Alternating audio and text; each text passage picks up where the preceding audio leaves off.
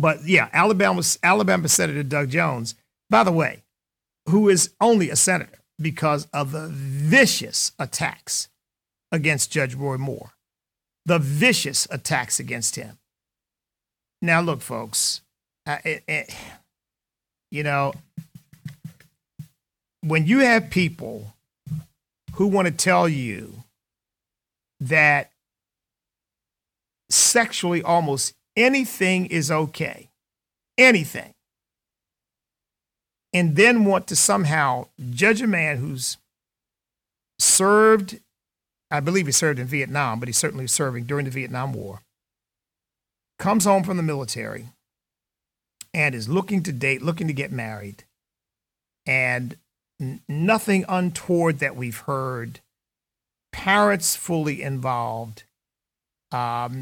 You know, in fact, my wife and I were having a discussion about this. You know, these things shift and change culturally because Mary, based upon our best guesses, given the age at which young girls would marry during that time and become betrothed, Mary was probably somewhere between the age of 15 and 17 years old. Somewhere in there. But of course, she was a very spiritually mature woman, young lady, who was used mightily by God. So this man comes home and he dates girls, and some of them are young. Yes, some of them are young. But suddenly they want to turn him into a pedophile. Damn. We living in some fucked up times right now, yo. All in the name of religion. Woo, y'all, Profane Faith this week is on. Come on.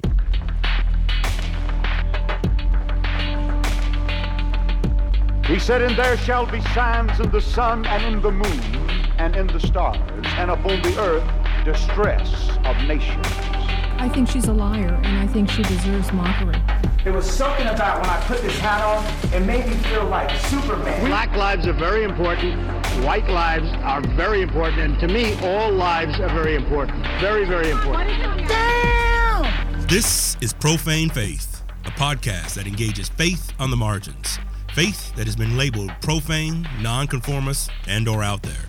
We'll be exploring the intersections of the sacred, secular, and profane to find God. I'm your host, your boy, Daniel White Hodge. Hey, y'all. How's it going? What's happening? It's back. We're back. All back here. Profane Faith.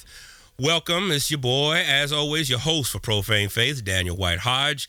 And man, welcome to the season that just continues. Man, I'm telling you, this is episode, what are we at? Episode 30? Oh my gosh. There's a lot going on. There is, oh mercy. Well, first and foremost, before we even get into the deep end, hopefully everybody's doing well. At this time, if you're listening in real time, this is now finally spring. Today was 85. I'll take it. You know what I'm saying? I will take it. Although yesterday was 50 something and last night it got down to 45. But we won't mention that right now. The summer is slow in coming, or spring is slow in coming. Although my grass seeds are planted and I'm excited to get a crop of seedlings soon. You know, gardening. Well, really, the outdoors type stuff is great in the summer for me. I love it. It's a great way to stay in shape.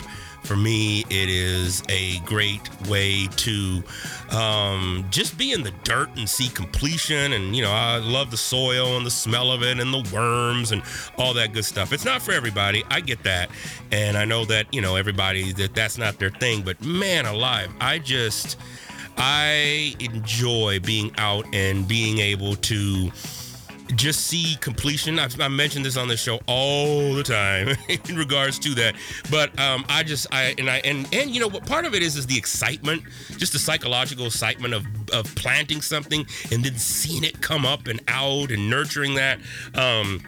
Maybe it's my, you know, type B personality, Enneagram 4. I don't know what it is, but at any rate, I definitely enjoy just doing that and just, you know, I guess maybe the creativity in it and whatnot. And so this year, as you know, I bought official sod certified seed. So it's like the same seed they use on sod farms. Because I was like, man, sod has to be made somewhere, right? So I went out and invested a pretty penny. So I'm keeping my fingers crossed. We've had a good week of some good showers, and I have made my own organic concoctions I did some mulching. I have my own mulcher, like a whole little machine. So I gathered up all the fall leaves that have been sitting on the grass, because that was one of the things I learned to do, is just, let it sit over the spring, which was great. And especially since the harsh winter that we had in Chicago. And and then I mulched all that stuff down, put it in a container, been letting it sit with rainwater, which is just high in nutrients, and been putting that and making my own fertilizer. So it's great. I bet you didn't think this was the podcast on gardening, home gardening, and lawns. But at any rate, it's a good spiritual exercise, because, I'm able to either just, let my mind just wander and relax, and I'm just continually learning how to be present and in the moment, as my therapist always says and encourages me to do, and just a time, just to kind of think through just basic things. And again, it's fun to have the pets out there, and so for me, it's a spiritual practice. And I am in a place where I'm really trying to deconstruct a lot of what I have learned as a Christian in my own seminary upbringing, what I have learned in just training, just around the Christian faith.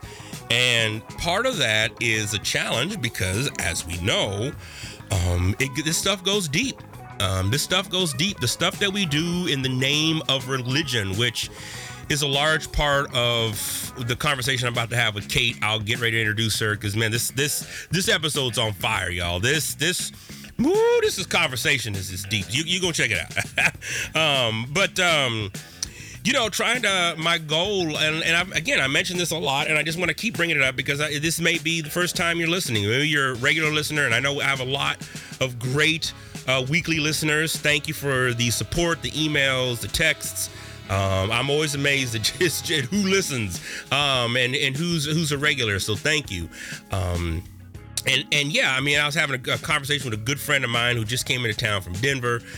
We were having a great conversation just about decolonizing the mind and just how deep white evangelicalism and just the colonization that has been given to us, that is Christianity, goes. To fight for it, to give up other things for it, all in the name of a perceived God that, I don't really believe exists in that sense. I don't believe in a white God. I don't believe in the evangelical God.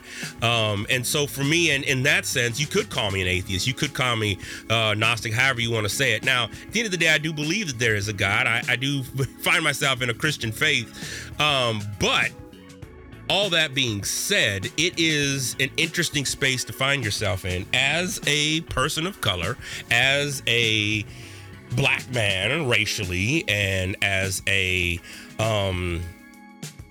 Afro-Latino ethnically. Religion is steeped into and it's baked into everything we do. Right? This week there's all kind of, conferences going on. I used to attend the Urban Youth Workers Institute out in LA and stuff, and I got a lot of love for them. I really do. But gosh, doggets, man, so much of the propagation of white conservative ideological structures is there, and I was like their liberal friend for many years, until, I gave a workshop and I called into question, right, the essence of white Jesus and the construct of who white Jesus is, and of course the white guy was like, well, what do you mean? Where do you stand on, all them questions that come out, right, when people are, they themselves don't want that shit to be challenged and whatnot. And where is God? Then of course it makes it back in the comments, and then people want to call. And here's the thing. Look, I ain't gonna explain a fucking thing. Straight up. I feel like I have gotten to a place where I am not gonna explain myself anymore. If you know me, you know what my stuff is about.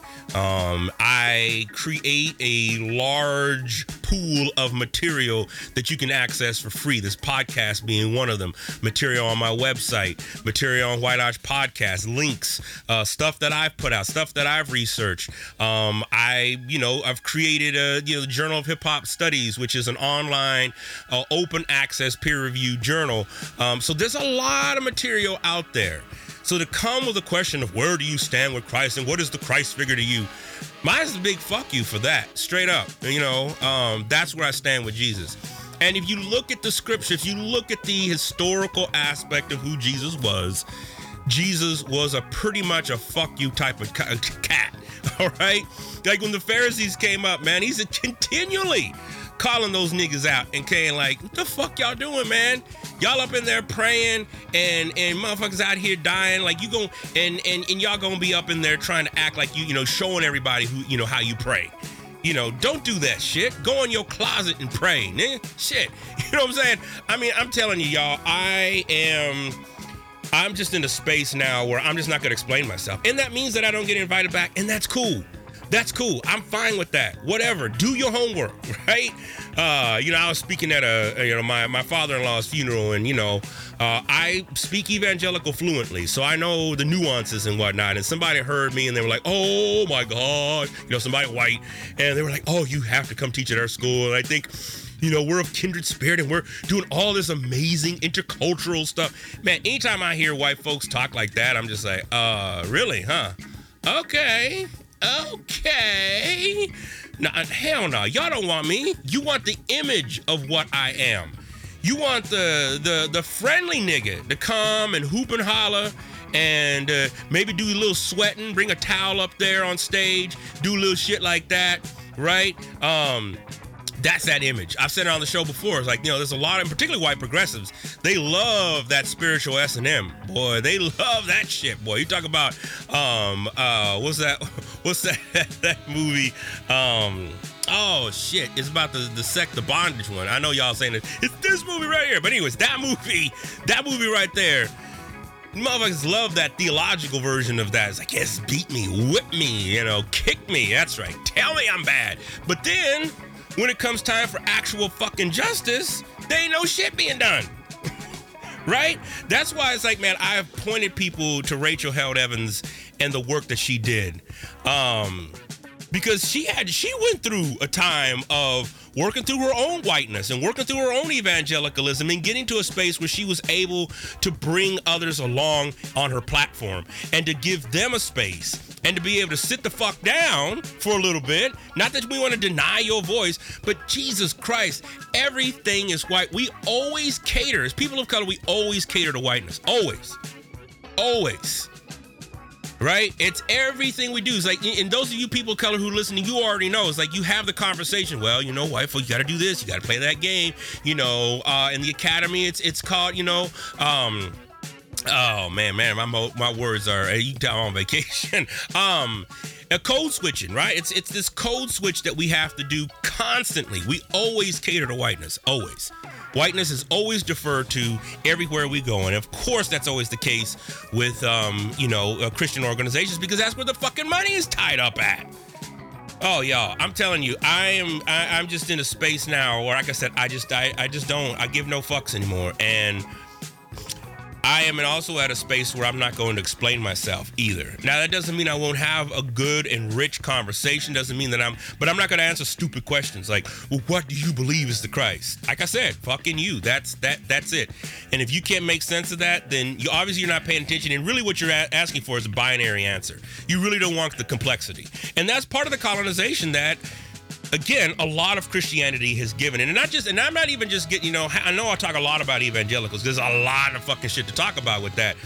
But religion in general, man, placates itself in a nomenclature of, right, we're supposed to be good and loving. But so much of it is anything but that. Take the law, for example, that was just passed in Alabama on abortion. I mean, really? And in almost ironically and sadly, in that same week, an African-American woman is killed who is pregnant. by a white fucking cop. Again. So I don't want to hear no shit about no pro-life and all lives matter and babies that, no, Y'all motherfuckers don't be caring about all the kids that are being shot up in schools. Okay? Let's just pause there and think about that shit. Think about, this has been one of the deadly, and every year it gets worse, the deadliest years of school shootings. Almost every other week I'm seeing something pop up in my DMs talking about how there's another school shooting, active school shooter, right? We talk about national white terrorism, right? Of white guys that go and shoot places up, right? But they're not called that. They're not labeled that. So, no, And here's the thing. If we really wanted to talk about, right, like, you know, pro-life and then control, I mean, really what we want is we want control over women's bodies as men and as society. And I almost thought it was a joke when I saw the tweet from Tommy Lauren. I still kind of think it is, but it was just interesting. But that sums up so much of white women, right? It's like, man, they want to fucking just complain and shit on everything. Man, and I don't want to just throw every white woman under the bus, but that's when I talk about, I really want to talk about it in white womanhood in terms of a culture. And, you know, when you think about the amount of white women that voted for Trump, you know, and shit on everything until they realize that they themselves too are marginalized under white patriarchy. And then they want to come back and say, oh, wait, that's, you know, and they realize, and then all they are is really fucking baby factories. And again, I'm not trying to say that all white women are that way. I'm married to a white woman. So I get that. I want to say the culture of it. When I say whiteness, I'm talking about the culture, the ideology, the worldview, the perceptions of that. Not necessarily all white people. So get your facts straight, all right? Because again, everything defers to whiteness. And again, I've said it on the show before, I'll say it again. You know, you don't have to be white to be white. And that's part of what organizations, you know, like UIWI do. It promotes a white agenda under the veil and cosmetics of people of color doing great things. Just so long as it's within these parameters, right? Don't be gay, right? Don't be anything outside of conservative theological thought. And I'm just tired. I'm just ready. And we wonder why people are fucking leaving the church. Y'all, I'm hyped. I'm hyped. Simply because this has become such an issue that I have to deal with every day. One of the things I want to do is I want to create both a psychosocial and a psychoanalytical conference where when people walk in, they're hearing these beautiful announcements of, you know, welcome to Conference 2019. White people are the best, black people are the worst. Please make your way to the stadium, right? And so, like, you're saying these beautiful things, and I want people to notice it. Like, I can't believe they said that. Because here's the thing. That's part of what it feels like of being an ethnic minority every day. You're reminded every day that this is greatness. You look at science, this is greatness right here. This whiteness is greatness. They know the material, they've built the rockets, they're the ones who figured out the math, you know, and it takes a damn movie to let you know that, oh, wait, black women, they're smart. Oh, wow. I didn't know that. Okay. All right. You know what I'm saying? And our history's not taught. And I'm not just talking about white folks. None of Latinx history isn't taught. I just saw an article pop up the other day on the lost history of, you know, the Chinese in building the railroad system here. We don't know about that shit. Yo, I'm telling you, man, we're in an interesting time, especially when we start talking about the loss of history and the loss of indigenous voices in this country. And we haven't even begun to talk about the mess that is with Native Americans and indigenous folks that were on this continent long before white colonizers, you know, showed up. So we got a lot, which brings me to my guest today, Kate Sanchez. She is an atheist. She's she is, man, I am at a loss for just, what am I looking for? she's no stranger to profane faith. That's what I'm looking for. Basic stuff, man. Oh my gosh. But she's no stranger to profane faith. If you've been listening to the show, she's been on a lot. So I'm going to put the links in the show notes to her previous episodes. Her and I and JR Foresteros, who's also no stranger as well. We all have another podcast called Oh My Wednesday. That's also on iTunes and on Spotify. Oh, I don't think it's on Spotify, but it's on Stitcher and Google and whatnot. And so it's basically on it's on the television show American Gods, which just ended season 2. So you should go check it out. Some really deep conversations in regards to religion and what it looks like. I personally am a fan of the show, although this year was interesting with writing and everything. But anyways, go check that out, and you can have those conversations there. But Kate had tweeted out a while back, in regards to being an atheist, being a woman, being a woman of color. I'm not going to give away everything, because I'll get into that tweet and just what that meant, and particularly living in Texas, living in the South, and just the dire complexity that comes with that. I believe that we all can coexist. Atheists, people of faith, people who may believe in something. I mean, I believe that we can coexist. I really do believe that, and I know that may sound, idealistic. That may sound like a bumper sticker, right? Coexist, all the religions. I believe we can, but there's something inherent about religion and the identification process that goes on that creates violence, right? If you don't believe in my God the way I want it to be and the way I have set it up to be, then I'm going to kill you. That I don't believe is God. At the same time, there are been discussions about a God of the Old Testament and a God of the New Testament. How do you reconcile the God of the Old Testament that is, killing motherfuckers left and right, and not even like nice about it, right? It's like, dying horrible deaths by fire and brimstone and, getting sucked up in the sea, and I mean, just crazy shit, right? And then you got Jesus saying, love everybody. Just love everybody, and, probably shouldn't kill them, and yeah, I'll bring a new covenant. It's like, man, there's so much complexity to that. And so Kate's path is a great path. I adore Kate. She's brilliant. She's amazing. And you're going to see in this conversation, I mean, we go in and we cover some territory in regards to just the intersections of what it means to be a Latinx woman living in the South, being an atheist, and in this era that we're living in, because it seems like every day we're making even larger strides towards, ever since that Mueller report came out, it's like Trump's unhinged. I mean, some days it's got me believing, man, maybe he is God's man. Shit. I mean, I think about that sometimes, like, man, what if we get to heaven and God and Ronald Reagan are just chilling up there being, or what if I'm, on the outside of that? I mean, I don't know.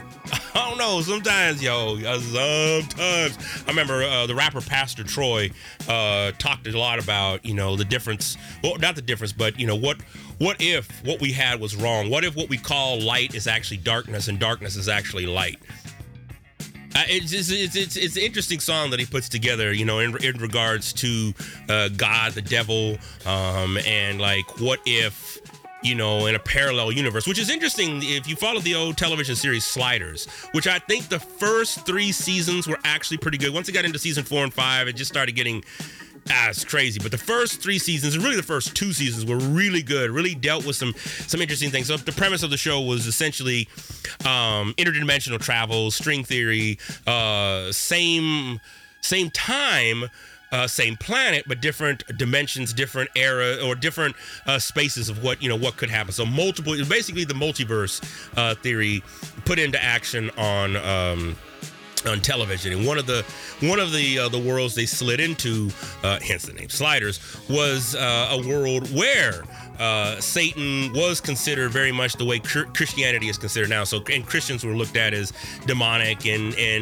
basically the occult, and the occult was looked at as the true God. Like, and all the politicians were, like just the way our politicians talk about Jesus now and God this and God, they were talking about Satan. It was a trip, y'all. It was a trip. And again, I know my audience here is complex enough to hold these conversations because, well, here's the thing. I'll be honest. I mean, you know, I check Google Analytics. I mean, I'm reaching between 1,800 and 2,200 people a week. And most of those folks are, you know, between ages 24 and about 42. That's kind of the bulk. There's more, obviously. You know, the bulk comes from East and West Coast. Some here, a lot here in Chicago. And I'm still trying to figure out education-wise, but just from my FeedBurner stats, you know, 1,800, I mean, I think about that. I'm like, man, that's a plenary a week. Just about, right? If you think about places like, you know, UIWR, CCDA, you know, on a good day, they're happy to get 1,800, 2,000 people. So it's like, man, to have that audience. But I know a lot of the audience members are complex enough to want to have this. Because here's the thing. Churches in this day and age, most of them are not having these complex discussions. They're just not. And I know for myself, I want bigger and deeper conversations around God and the complexity of religion, because it's too simplistic to just right away, you know, the stuff that we just don't know, right? That we just don't understand, but we want to have answers for it. And that's really my problem with a large swath of Christianity.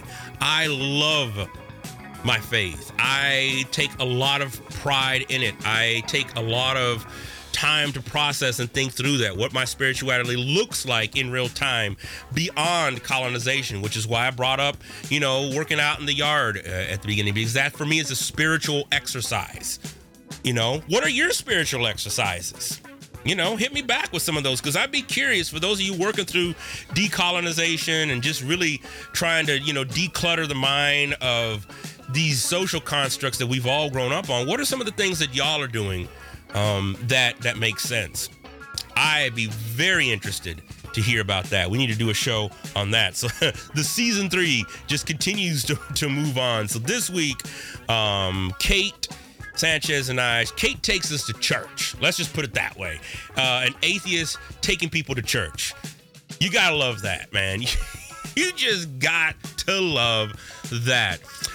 So I could keep going, but I will pause and stop right here, because I know, you know, it's in part of it, like I said, is the summer, and you know, it's just like, man, this is great. I have free time to do things and to write and to do music and everything. So, you know, like I said, I can keep going. So without any further ado, here's Kate and I talking about just all of these interesting things and just the crap that's going on right now, particularly in regards to women's body and sex. So check it out.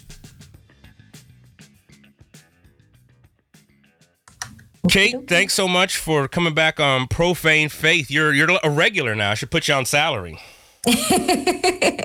I am very happy to be here. This is great. Well, and for listeners, if you're listening and this is the first time, I will post links to previous episodes of Kate where she breaks just a lot of great stuff down, because I want to hop right into this. This is a whole episode on persons of color, atheists. This is something that I've been very intrigued in. And then you mentioned it on Twitter and I was like, oh, let's get this thing going. Well, break it down. I mean, I'd be curious, just in particularly for the listeners, like, how did you arrive? I mean, what brought you to a space where you were like, nah, I am atheist. I can identify as this. I mean, I know you've talked a little bit about that before, but I'd love for you just to talk a little bit about that, and then just we can get into some of the other stuff with like abortion and bills and Trumpism and all that crazy shit. Yeah. So my come into atheist moment was honestly really hard. I feel like I've been an atheist for a long time. Like, okay. And I mean longer than before I've identified as it. But coming from a Mexican Catholic family, it's one of those things where your culture is so tied into your religious identity that it was one of those things where becoming an atheist meant like, oh, in my family's eyes, I am turning my back on them. Like, yes. It was a very personal thing to them. Like it was giving up a part of myself in a way that I don't think a lot of white atheists may feel, right? Because growing up, it was kind of I've never actually thought about this or talked about this really. All right. I mean, I know I've talked about Day of the Dead before on here, on one of the last episodes, and that's one of my favorite holidays. I use it for personal grieving. I use it for therapeutic means. I don't believe my abuelo is actually coming to eat tamales with me. But it is a time where I allow myself to be sad. I allow myself to think about him and remember him and do things to memorialize, the man who was.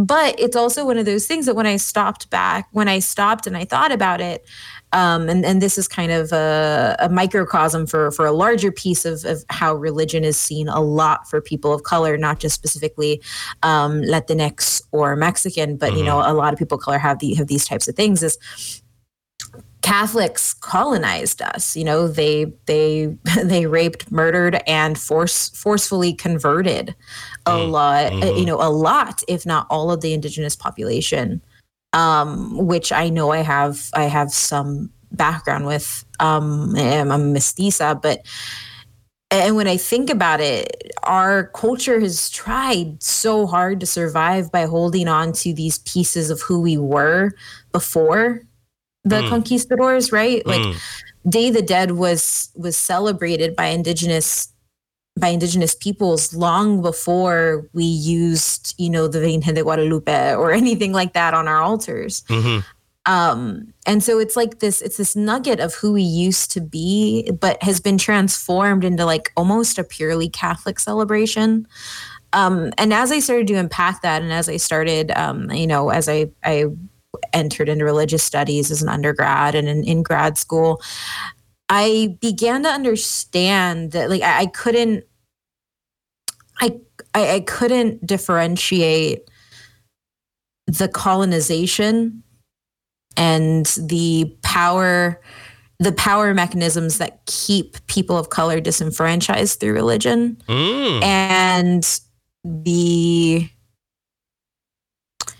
the way people use it to liberate themselves. Because that's a very real thing, and I don't want to play that down. Like, so many social movements have been formed around religion, and wow, that's great. I got to the point where I couldn't turn a blind eye to the fact it's like, yeah, we've used the church, we've used congregations to liberate ourselves, but what was that oppressive factor? What, like that same religion was also used to torment us, to keep us down, to dehumanize us. And for me, and I know there's a large movement in decolonizing faith for a lot of people, and for me, decolonizing faith was just getting rid of it and living my truth and myself. And it's been a long road to be like, well, I can be Mexican and not have any faith. I can be who I am and not subscribe to what my family subscribes to. And I've lost family because of it. Wow. I would say I've been atheist probably, my grandma passed away when I was, I think it was 14, and I was questioning then.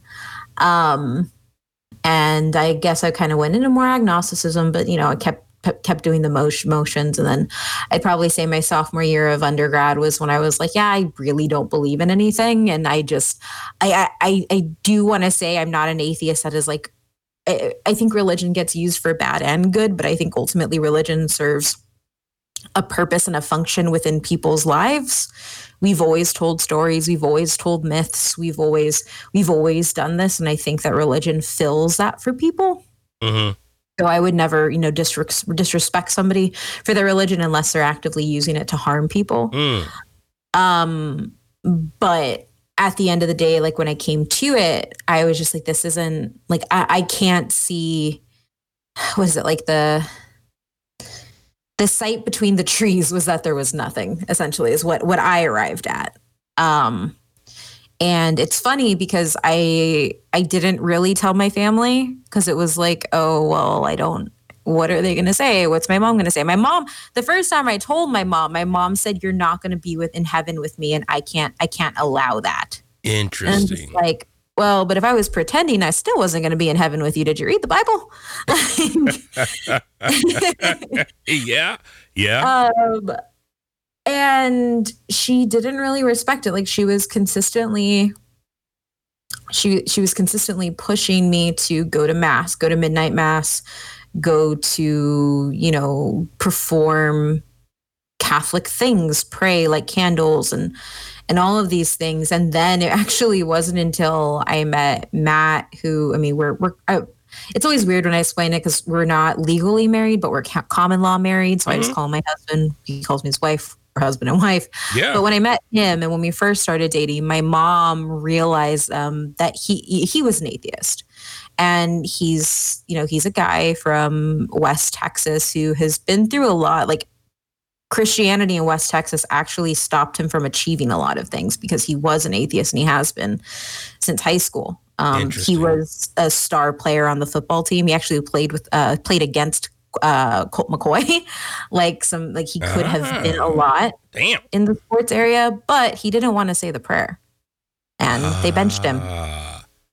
And no matter how good he was, he couldn't play.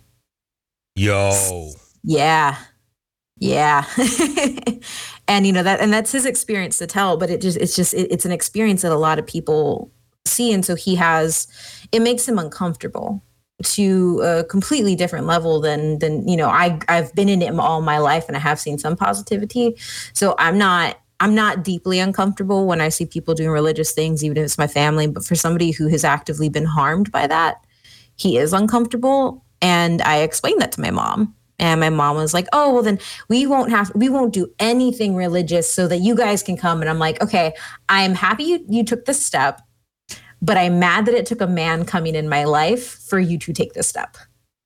But okay. Yeah. And that's kind of where I am now. And my mom's chilled out a lot, mainly because she felt like she was losing a piece of me or something. Like she felt that she had failed as a parent because I didn't believe in God anymore. Which I don't know the thought process to that, but I'm also not a parent and I'm not, and so she kind of had to reconcile with herself that you can be good without God. Which I think a lot of people don't see or understand. There's an entire, I think it was Gloria Anzaldúa. I think it may not be her, but there's a Mexican scholar who talks about dead Catholics. So Catholics who just go through the motions because it's what their family does. Whoa. And it's what their culture is, but they don't believe. Catholic. Whoa. Okay. Yeah. So there is an actual term for that, and I took it a step further, and I'm an atheist. But, but yeah, I think it's something that's happening a lot more with my generation. And that being said, and there are more people pushing towards faith with my generation too. So I don't want to paint a broad brush, but I guess to lead into the larger conversation here, Dan, I kind of want to bring up like the first time I started thinking about how it was different to be a person of color and an atheist. And that was in my grad department, there was a guy who his entire focus of his dissertation was on skeptics and secularism. And he dealt a lot with kind of looking at the origins of like different atheist movements and new atheists, which I don't condone the new atheists at all. They're dicks. Okay. Real briefly, how come? Break that down. It's for somebody who's unknowledgeable. Oh, yeah. So the new atheist movement are people like Richard Dawkins, Sam Harris. Okay. Those guys. Okay. While I agree with the kernel of what they say, they've essentially they've taken the evangelizing methods of evangelicals and put it into atheism to where it is very much in your face. Your tarot, it's essentially flipped, right? So, and so I don't agree with that type. I understand. So it's weird. I have this weird relationship with it where I understand the place for it, as in like we keep being silenced because people don't think we exist, and then it goes further to saying, yeah, but you can't discriminate against people just because they have a religion. So it's this weird thing morally, and it's a weird place to find yourself in. And largely the new atheist movement privileges, white male voices over anything else. And a lot of that is because they see any sort of cultural identity that may have at one point been in a religion as still being religious. And so they won't consider you an atheist. Which, I mean, from my perspective, like I'm not going to stop celebrating Day of the Dead. That is a part of my culture. That is a part of who I am. And some people struggle to understand how you can do that detached from religious ritual. Yeah. Does that make sense? No, that makes a lot of sense. I mean, I think so. I've had the great mind of Dr. Anthony Penn on the show, and he's talked a lot about just coming in and around that, right? It's like that the idea and notion that to be good, to be pure, to be moral, you have to be connected to and tied to some sort of religious experience and whatnot. And and I've definitely come to believe that no, you don't have to be tied to some religious experience. I was brought up that way, as particularly being Black and Mexican. My grandmother, for example, she was raised Catholic, non-stereotypically as a Mexican American growing up in the South, but then she converted to Seventh-day Adventism, which added a whole nother layer of interesting craziness to our religious diatribe. And I've read several articles in New York Times from people of color who've said, coming out as an atheist to my family really wasn't an idea until my grandmother until my parents passed away. And then I was able to really break that down. Now, I mean, I'd be curious just to kind of have your perspective on two of those, right? So it's like on one end, what has been your engagement with people who say, social movements, these are of God, and because I'm in and around those circles, like this is God's movement to, for Black Lives Matter, and then the other side of it is, just the ongoing conversation with just being, like I said, being a woman of color, right? You've got the almost a double whammy, the woman of color, an atheist, and you speak your mind. You don't just sit back and. So all that, I don't know. Does that even question make sense? I actually think that is a perfect, so the rest of that story, actually, it directly involves with me sharing.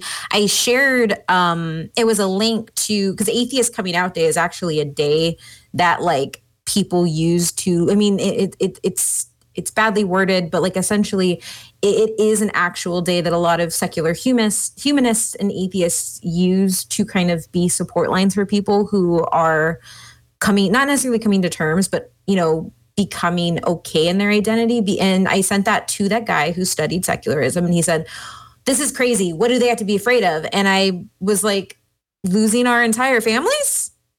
That? Right. That's kind of big. Right. And this, I mean, and it doesn't only happen with people of color, right? Like my husband's experience kind of shows that he lost opportunities. And I think in this country, it is doubly so for people of color, because essentially I'm losing opportunities in one space, right? In this public space that puts so much value on religion, but then I'm also losing my community. So where I think all atheists kind of have it pretty rough. I mean, I've driven through Texas and there are signs saying to kill atheists. So it exists. Yes, that picture you sent. Anyway, I didn't mean to cut you off, but that was some crazy shit. Right? It's this weird twisted idea, and nobody sees it because for so long people have just looked at atheism as these old white dudes who are rich and have positions in universities. That's all they've seen. But I'm like, no. When we drive through East or West Texas, I'm worried because I'm brown. I'm worried because I'm a woman, and I'm worried because I'm an atheist. See, throw progressive policy in there and it's nobody wants me. But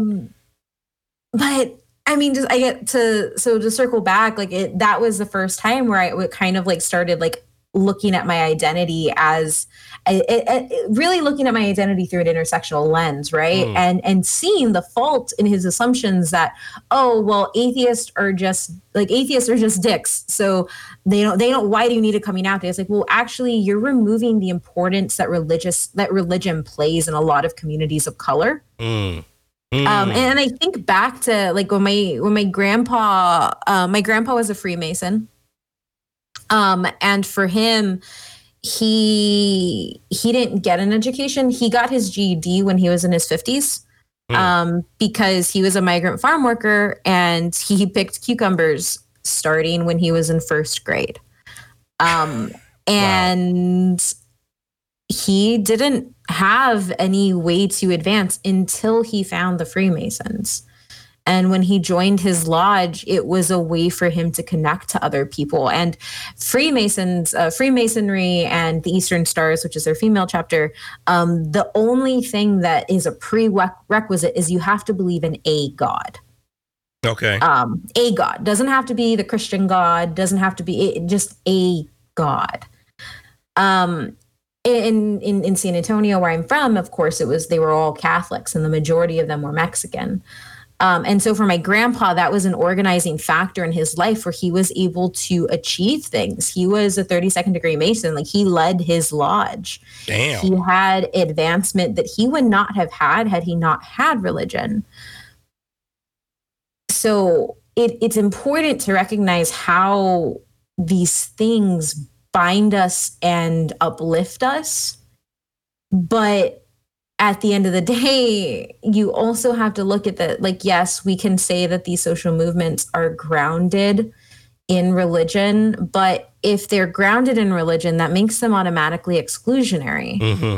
So when you're fighting, to take Black Lives Matter as an example, when you're fighting for Black lives, are you only fighting for Black Christian lives?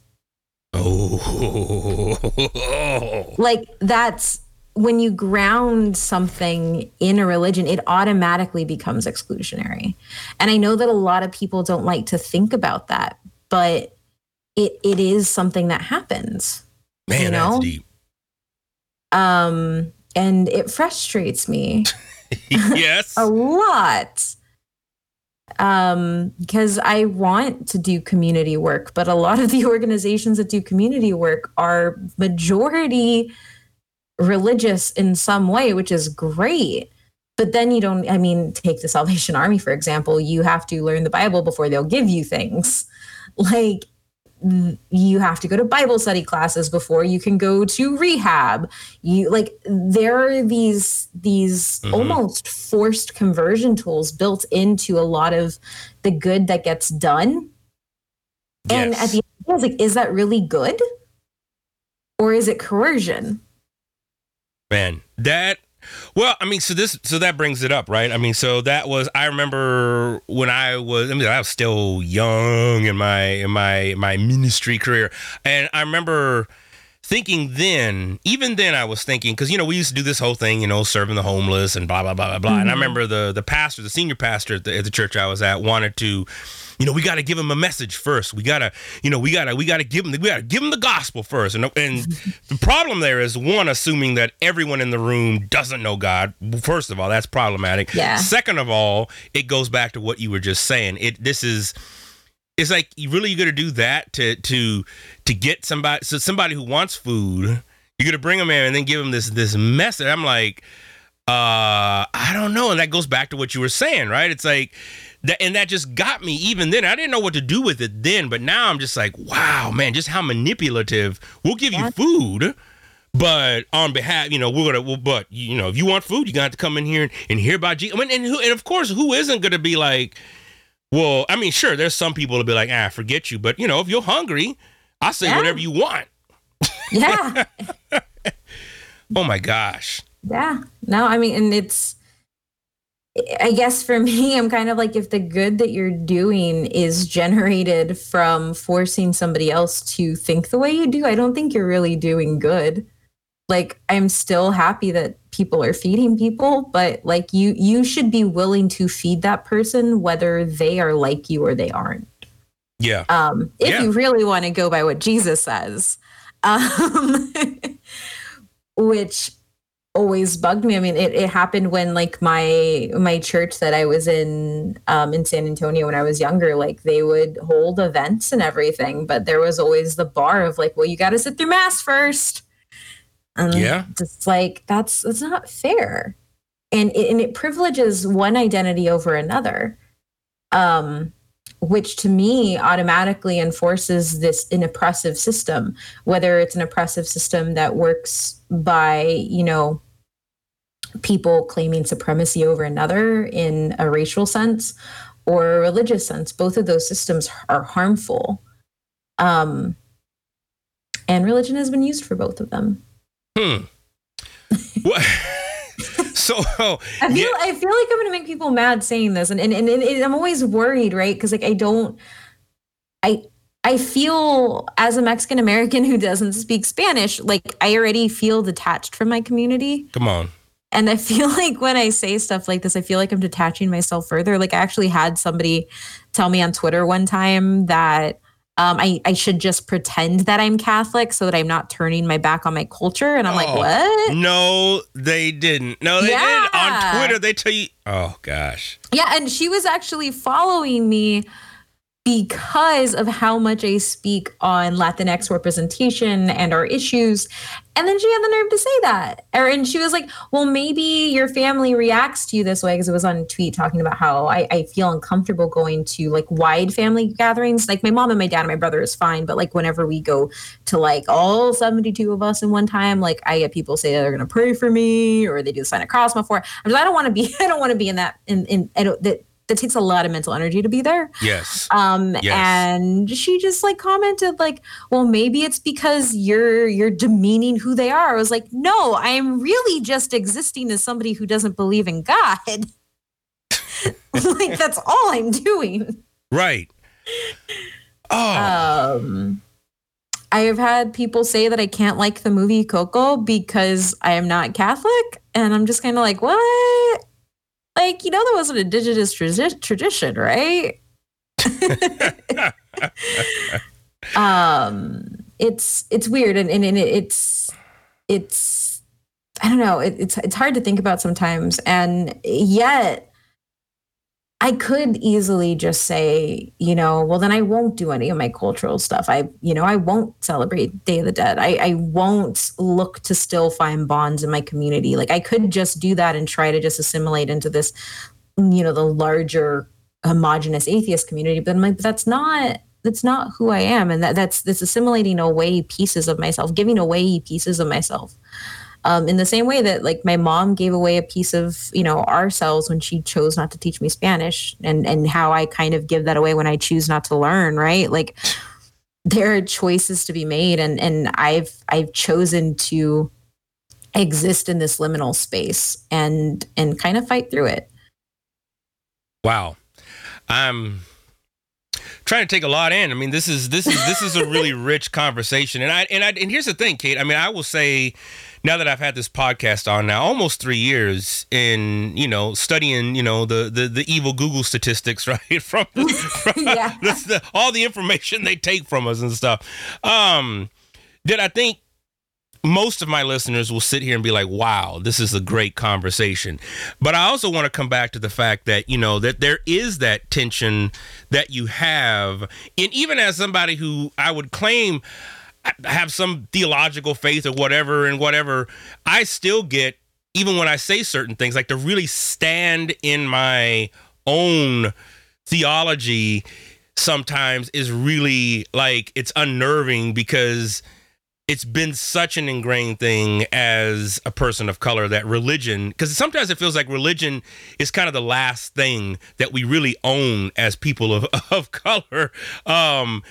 Because I feel like white folks have been able to just disidentify with religion. And so for them, because they've got other things they can identify with, money, power, legacy, wealth, whatever. And for me, it's just like, well, we don't. I have family members that came over here, in the Bracero program. And so I and Lord knows what's on my dad's side, but there's not much, right? So it's like then you go to critique religion. It's almost like, wait a minute, hold up. Can't we just have God? So I don't know. I don't know if you've ever felt that way. You're completely right. Oh man, I think I want to go back to that sign that you were in. And again, for the people who are listening, I'll post this, but it's like I'm reading off the signs now. And I have to, because I just think this is where we're at in society. I don't think enough of this stuff gets put out there for people to really see the visceral hate Like the Walking Dead, the Earth collapsed. We gonna see people just getting, you can see heads on poles. That type of hate. Oh yeah, it was terrifying. And mind you, we got lost driving to College Station when we saw those signs. Lord have mercy. We were just like, oh no. See, oh no. So it says, one of the signs says, atheists, abortionists, homosexuals, and other perverts will love your Democratic vote. I mean, just like, what? And then there's the par 3 pitch and putt, the golf driving range, so there's capitalism right there in the middle of that. And then this is what happens in the cultural, political ineptocracy, a system of government where the least capable, I can't even read that. But then the last one is abortion is a murderous choice. Vote Republican. Oh, Lord. Yep.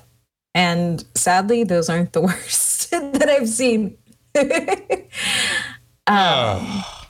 a lot. And it's a lot. And I think, and truthfully, I didn't even start I always kind of positioned myself in seeing like the type of marginalization that I existed in from like a female and, Latina lens.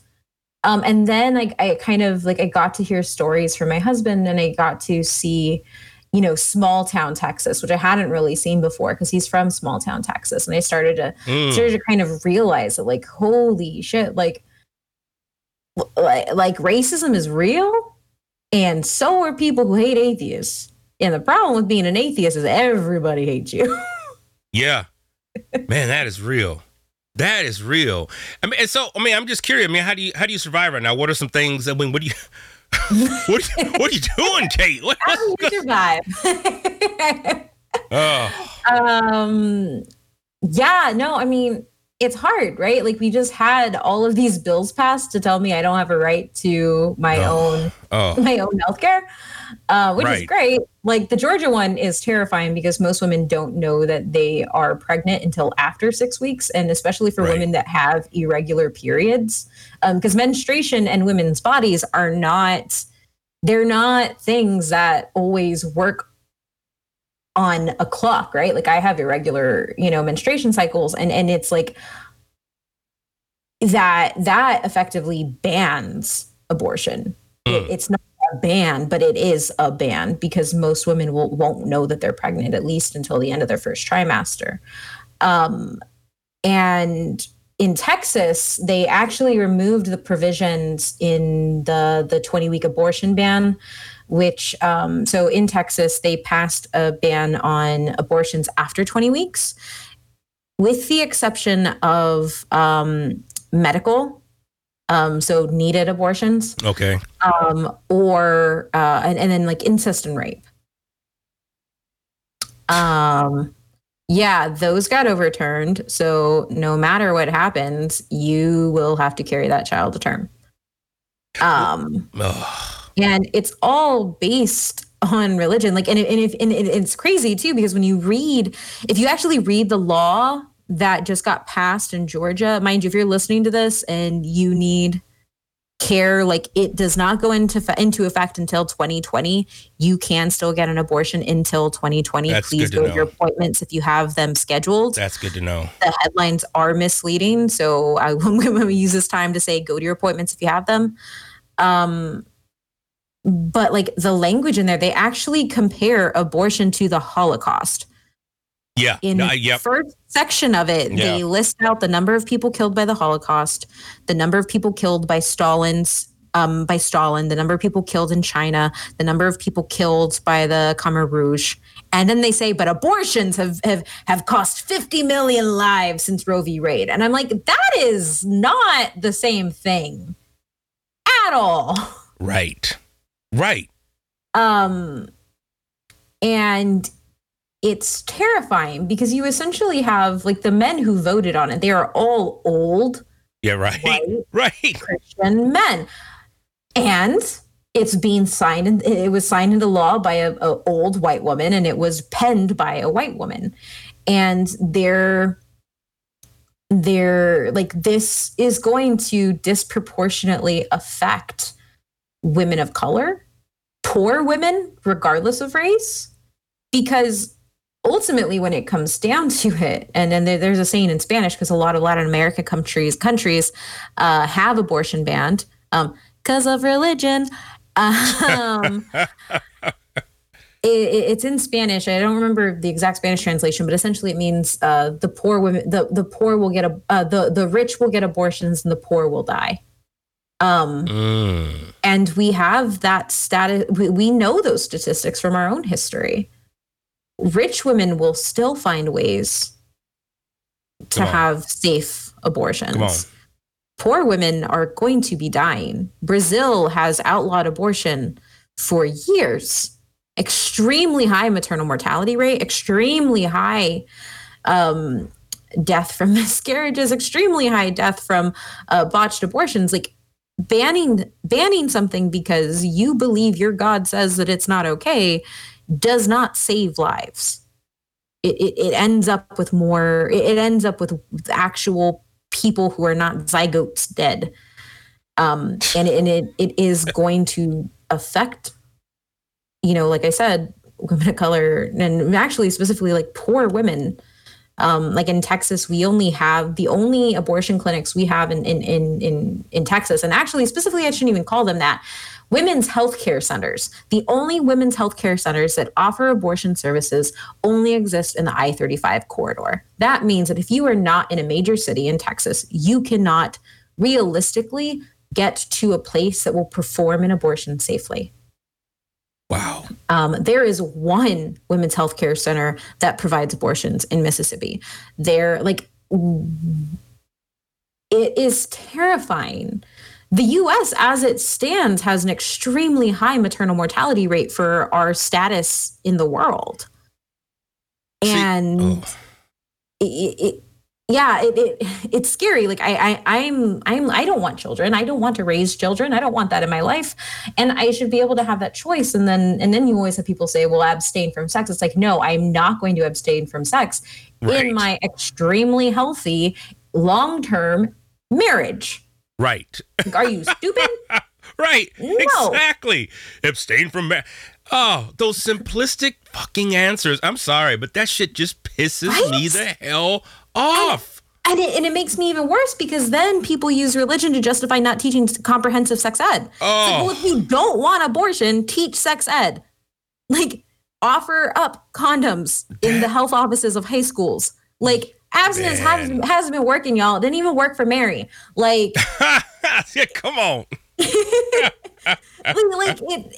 Be real. And I know that there are some progressives who are against abortion, but as well, because I mean, for them, they see it as like no death penalty, no abortion, no those things. But at least the progressives are saying, well, give everybody condoms and teach everybody how to use condoms and like that. And it's still stupid. Pro-choice is like it is the only moral thing I see. But this repressive attitudes towards sex in religion always comes at the cost of women's lives. Yes. Yeah. So, okay, man, oh my gosh. So you said this is a mouthful. This is like a dissertation right here. So so my wife, Emily, she just started working for an organization called the National Network for Abortion Funds. And so she does HR, and that's kind of her shtick. But this organization exists because of everything you just named right there. Women of color, in particular, women who are poor, who can't afford to actually get the health care they need. And it's amazing to me, just the backwards ass thinking around sexuality. And it's just like, it all falls back on the shoulders of women. And I say this as a man, as a cis male, as a hetero man who I'll admit I love looking at women. I'm married to a woman. So yes, I all those things, but it's like, I'm okay to say that. And again, as a man, I mean, this happened when Emily and I first got married, and it was like, the only conversation that we had about, sexual protection was like, condom, but you're going to be married. So yeah, you don't have to really worry about it, dude. Just whatever. And, I don't have to worry about putting hormones in my body. I don't have to worry about no shots, no pills, no nothing. Just a condom. put it on a little wrong at first, then take it off, put it on the right way. You know, it's like, wait a minute. And it wasn't until my wife approached me about natural family planning, which is what we still use to this day. Mm-hmm. And I remember telling my mentor at the time that, and he was like, oh, don't do that. Because that's the rhythm method. And I was like, no, actually, it's not. Oh, no.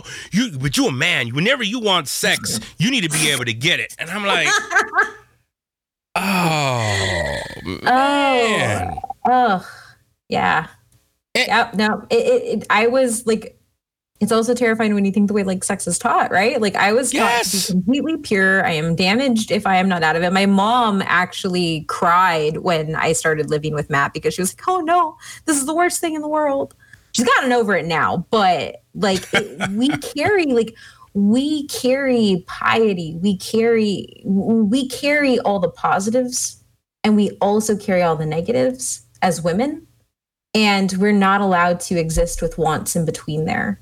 Especially in religion. I mean, and I think it's also one of those different things. Like, and this doesn't mean that white folks don't have these issues too. Like, they're just like they are also misogynistic. But I do think that in a lot of speaking from Latino cultures and specifically Mexican Americans, a lot of our like deep rooted misogyny that happens in our community is reinforced by these ideas that are put through religion. It's the reason why fathers won't let their daughters go out at night, but their sons can do whatever the hell they want. Yes.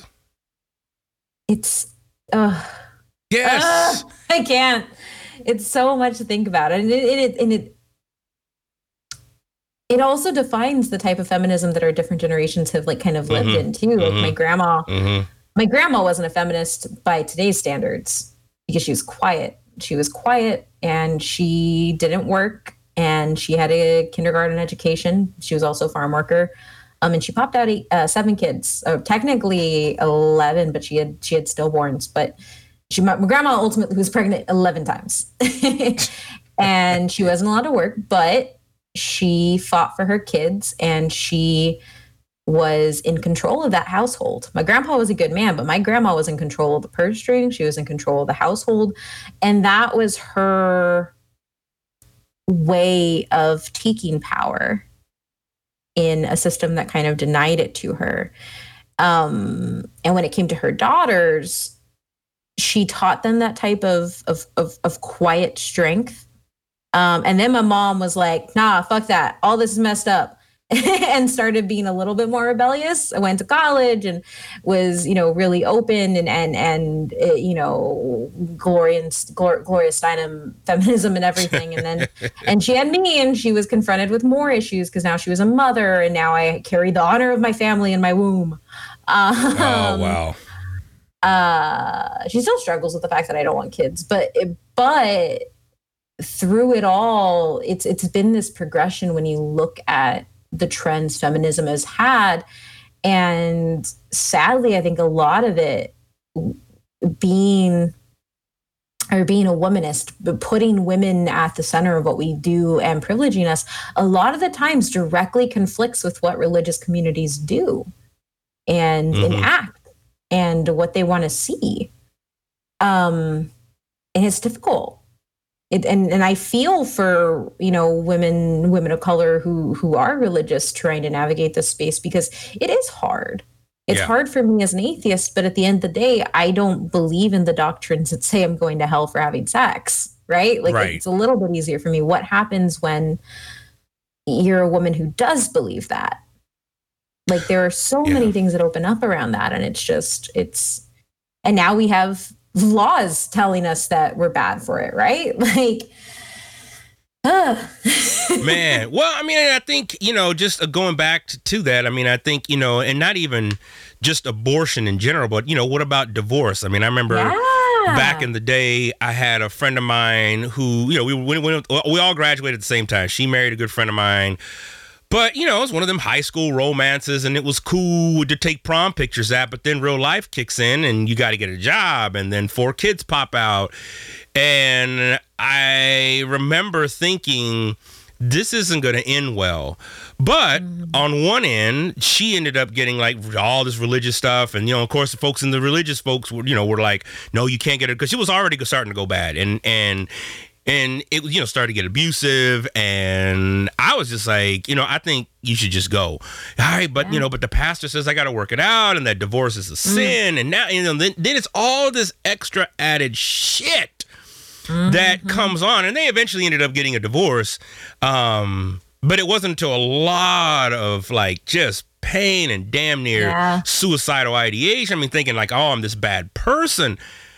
That for me is just, it's like what Charles Kimball writes about, when religion becomes evil and it becomes toxic to the point that people, want to kill themselves and do. I mean, that's the other side of it, right? Yeah. I mean, and it's something that like and I can't speak to this because I'm not, I'm heterosexual, but at the end of the day too, like this is something that's really, really pertinent and important in the LGBT community, right? Or LGBTQIA.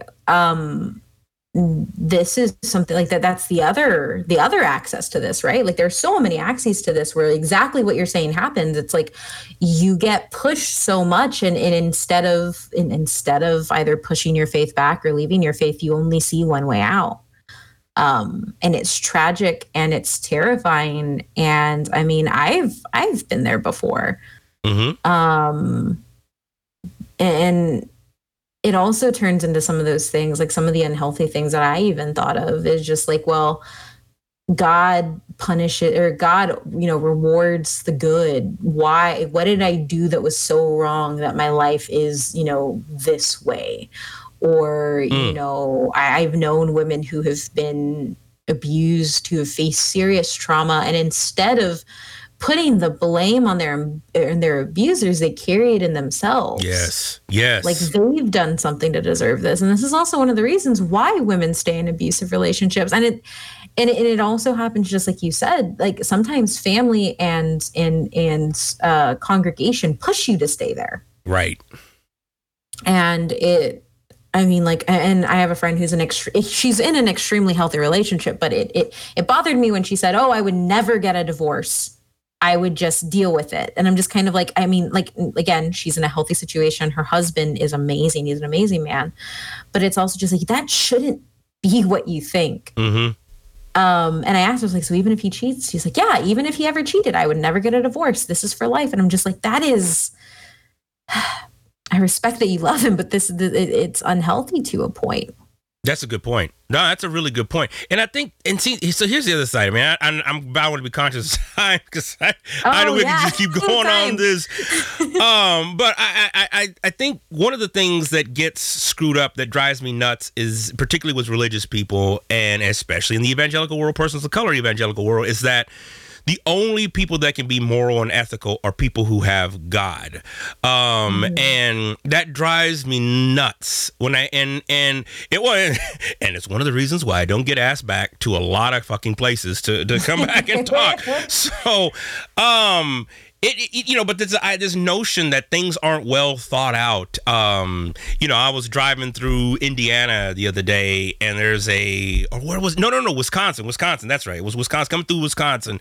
And there were almost, I would say, probably 2 or 3 dozen road signs that said, thank your mother because she was pro-life. And I'm like, oh, okay. All right. First of all, but I also think about, and so I've shared this on the show before. God rest my biological grandmother's soul. She passed away this last year.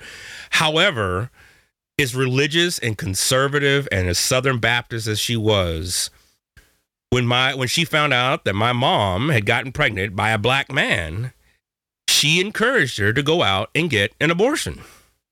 Like, that was like some crazy shit. And that's not, I'm not going off of that. I'm going back to the religious point, is that there's this moral idea that only people with religious imagination can be moral. I'm like, hold up. Yeah. Hold up now. Let's stop the tracks now.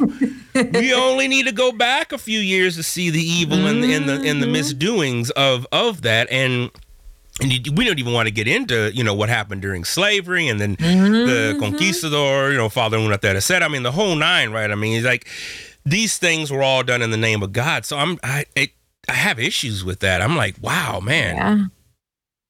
So let me ask this as we wrap up, because this is a whole book in the making. So, in terms of, I'll just ask this dumb question, because I'm sure there's some listeners who are thinking it. What are your perceptions then in the afterlife? I just had, last week's episode was on death and the afterlife and all that. I'd love to hear your perceptions on that and all the good stuff there. And feel free to get into astrophysics and astrobiology and all that good stuff. Oh, this is hard because I don't like the answer. Like, I believe that there's nothing. Okay. Yeah. Come on. But I don't like that answer. Like, it's a piece of me that is like, we're all from star stuff and we return to it pretty much. But like, I wish there was more. I wish these things were real. Like, I wish reincarnation was real. I wish but I think at the end of the day, like, for me to live my life to the fullest, I can't operate under the assumption that there might be something next. In order for me to push myself and take advantage of the work that I've done to reward myself, right? Like, because one of the other reasons one of the things I hate is when my mom says, well, you're so blessed. It's like, no, Mom, I stayed up every day until 6 a.m. to write this thesis. I'm not blessed. I worked very hard. I feel like when it comes to the afterlife, I think so many people are focused on what's next that they forget what's right now. And so even though I genuinely hope that there's something, we cannot prove anything on that front, right? Like there's no hard evidence and fact, and that's what I base a lot of my life on. Yeah. It's all emotion. Yeah. And while I hope there's something, I will never act like there is something. I don't believe there is something after death. Because I'm not going to lose the life that I have now. And having struggled and still, and in some senses still struggling, for the last 15 years with mental health, with my own mental health, through obsessive thoughts and anxiety and depression and disordered eating and all these things. It scares me to think about death. But at the same time, if I don't see an endpoint to what I'm doing, I may not take the risks that have paid off in my life. Because I only get one shot. That's deep. Whew, man. Kate Sanchez, the Reverend, the atheist Reverend. I love it. Oh my gosh, that's good. That's good. All right, real quick then, as we wrap up here, thoughts on Game of Thrones. Come on. Oh, boy, no. Oh, that's a whole nother thing. The only things I will say is they are fucked for putting Missandei back in fucking chains. All right. And if they were going to do that, they should have had her jump instead of having her die that way. Okay. That is terrible and atrocious writing and not true to the character. And extremely shows that they do not care about people of color in their show because they can't even stay true to their characters. I got a lot of feelings on that. And it's just bad pacing, and I want to love it, and I want to love things. And Jon should have pet his damn dog. I'm struggling with Game of Thrones right now. Okay. I need a support system. There you go. For Game of Thrones right now, because it's a lot. A lot of disappointment. All right, so because again, and those of you just listening, Kate is an expert on pop culture, comic stuff. So that's why I had to throw that out there. So what about Endgame? Oh, that's a whole other story. I loved it. I don't care that it has logic issues. It is the best damn comic movie in existence, and it is perfect. And I don't know if I will ever get to feel that type of an emotional event in pop culture again. That movie had 21 films leading up to it, 11 years. Like, we've grown up with it, and it was it was a moment. The energy in my theater, right? Like, I go to festival screenings, and there's when I go to festival screenings of movies, there's this love for the medium that people just exude, and they respond and they react, and it's not in a way that's distracting. It's in a way that you can feel the energy for the film, and that was Endgame. It was everybody was sharing like this collective experience in it. And I have never had that before. Not to that level. Like, I felt connected to every person. I heard people crying. I was crying. Matt had to like be like, hey, stop. I can't hear what's happening. I'm sorry. Oh man. But, yeah, I loved Endgame. I loved it a whole bunch. Yeah, I've only seen it twice. I need to go back again. I mean, and I will say this: we have a little kind of a cheap theater that my daughter and I go to. Not cheap, but it's there's usually not a lot of people there. Yeah. To date, it is still packed. Like, I can go online and look at the seats that are available, and the movie is still bringing people in and whatnot. So that's deep. That's deep. I've seen it twice as well. I do want to go see it again. Okay. Last one. Be there. So this is the last one. That's the last one. But Star Wars coming up December. Okay, so I actually came and talked about The Last Jedi on your show. Yes, I loved it. I'm not the biggest fan of that movie, but that trailer for Rise of the Skywalker had me in my emotions. It was just like the music and Carrie Fisher, and just like Rey is back to being just overpowered, and I love it. And I'm excited. I am so excited. Like, I feel it in my bones. I'm excited for Rise of the Skywalker.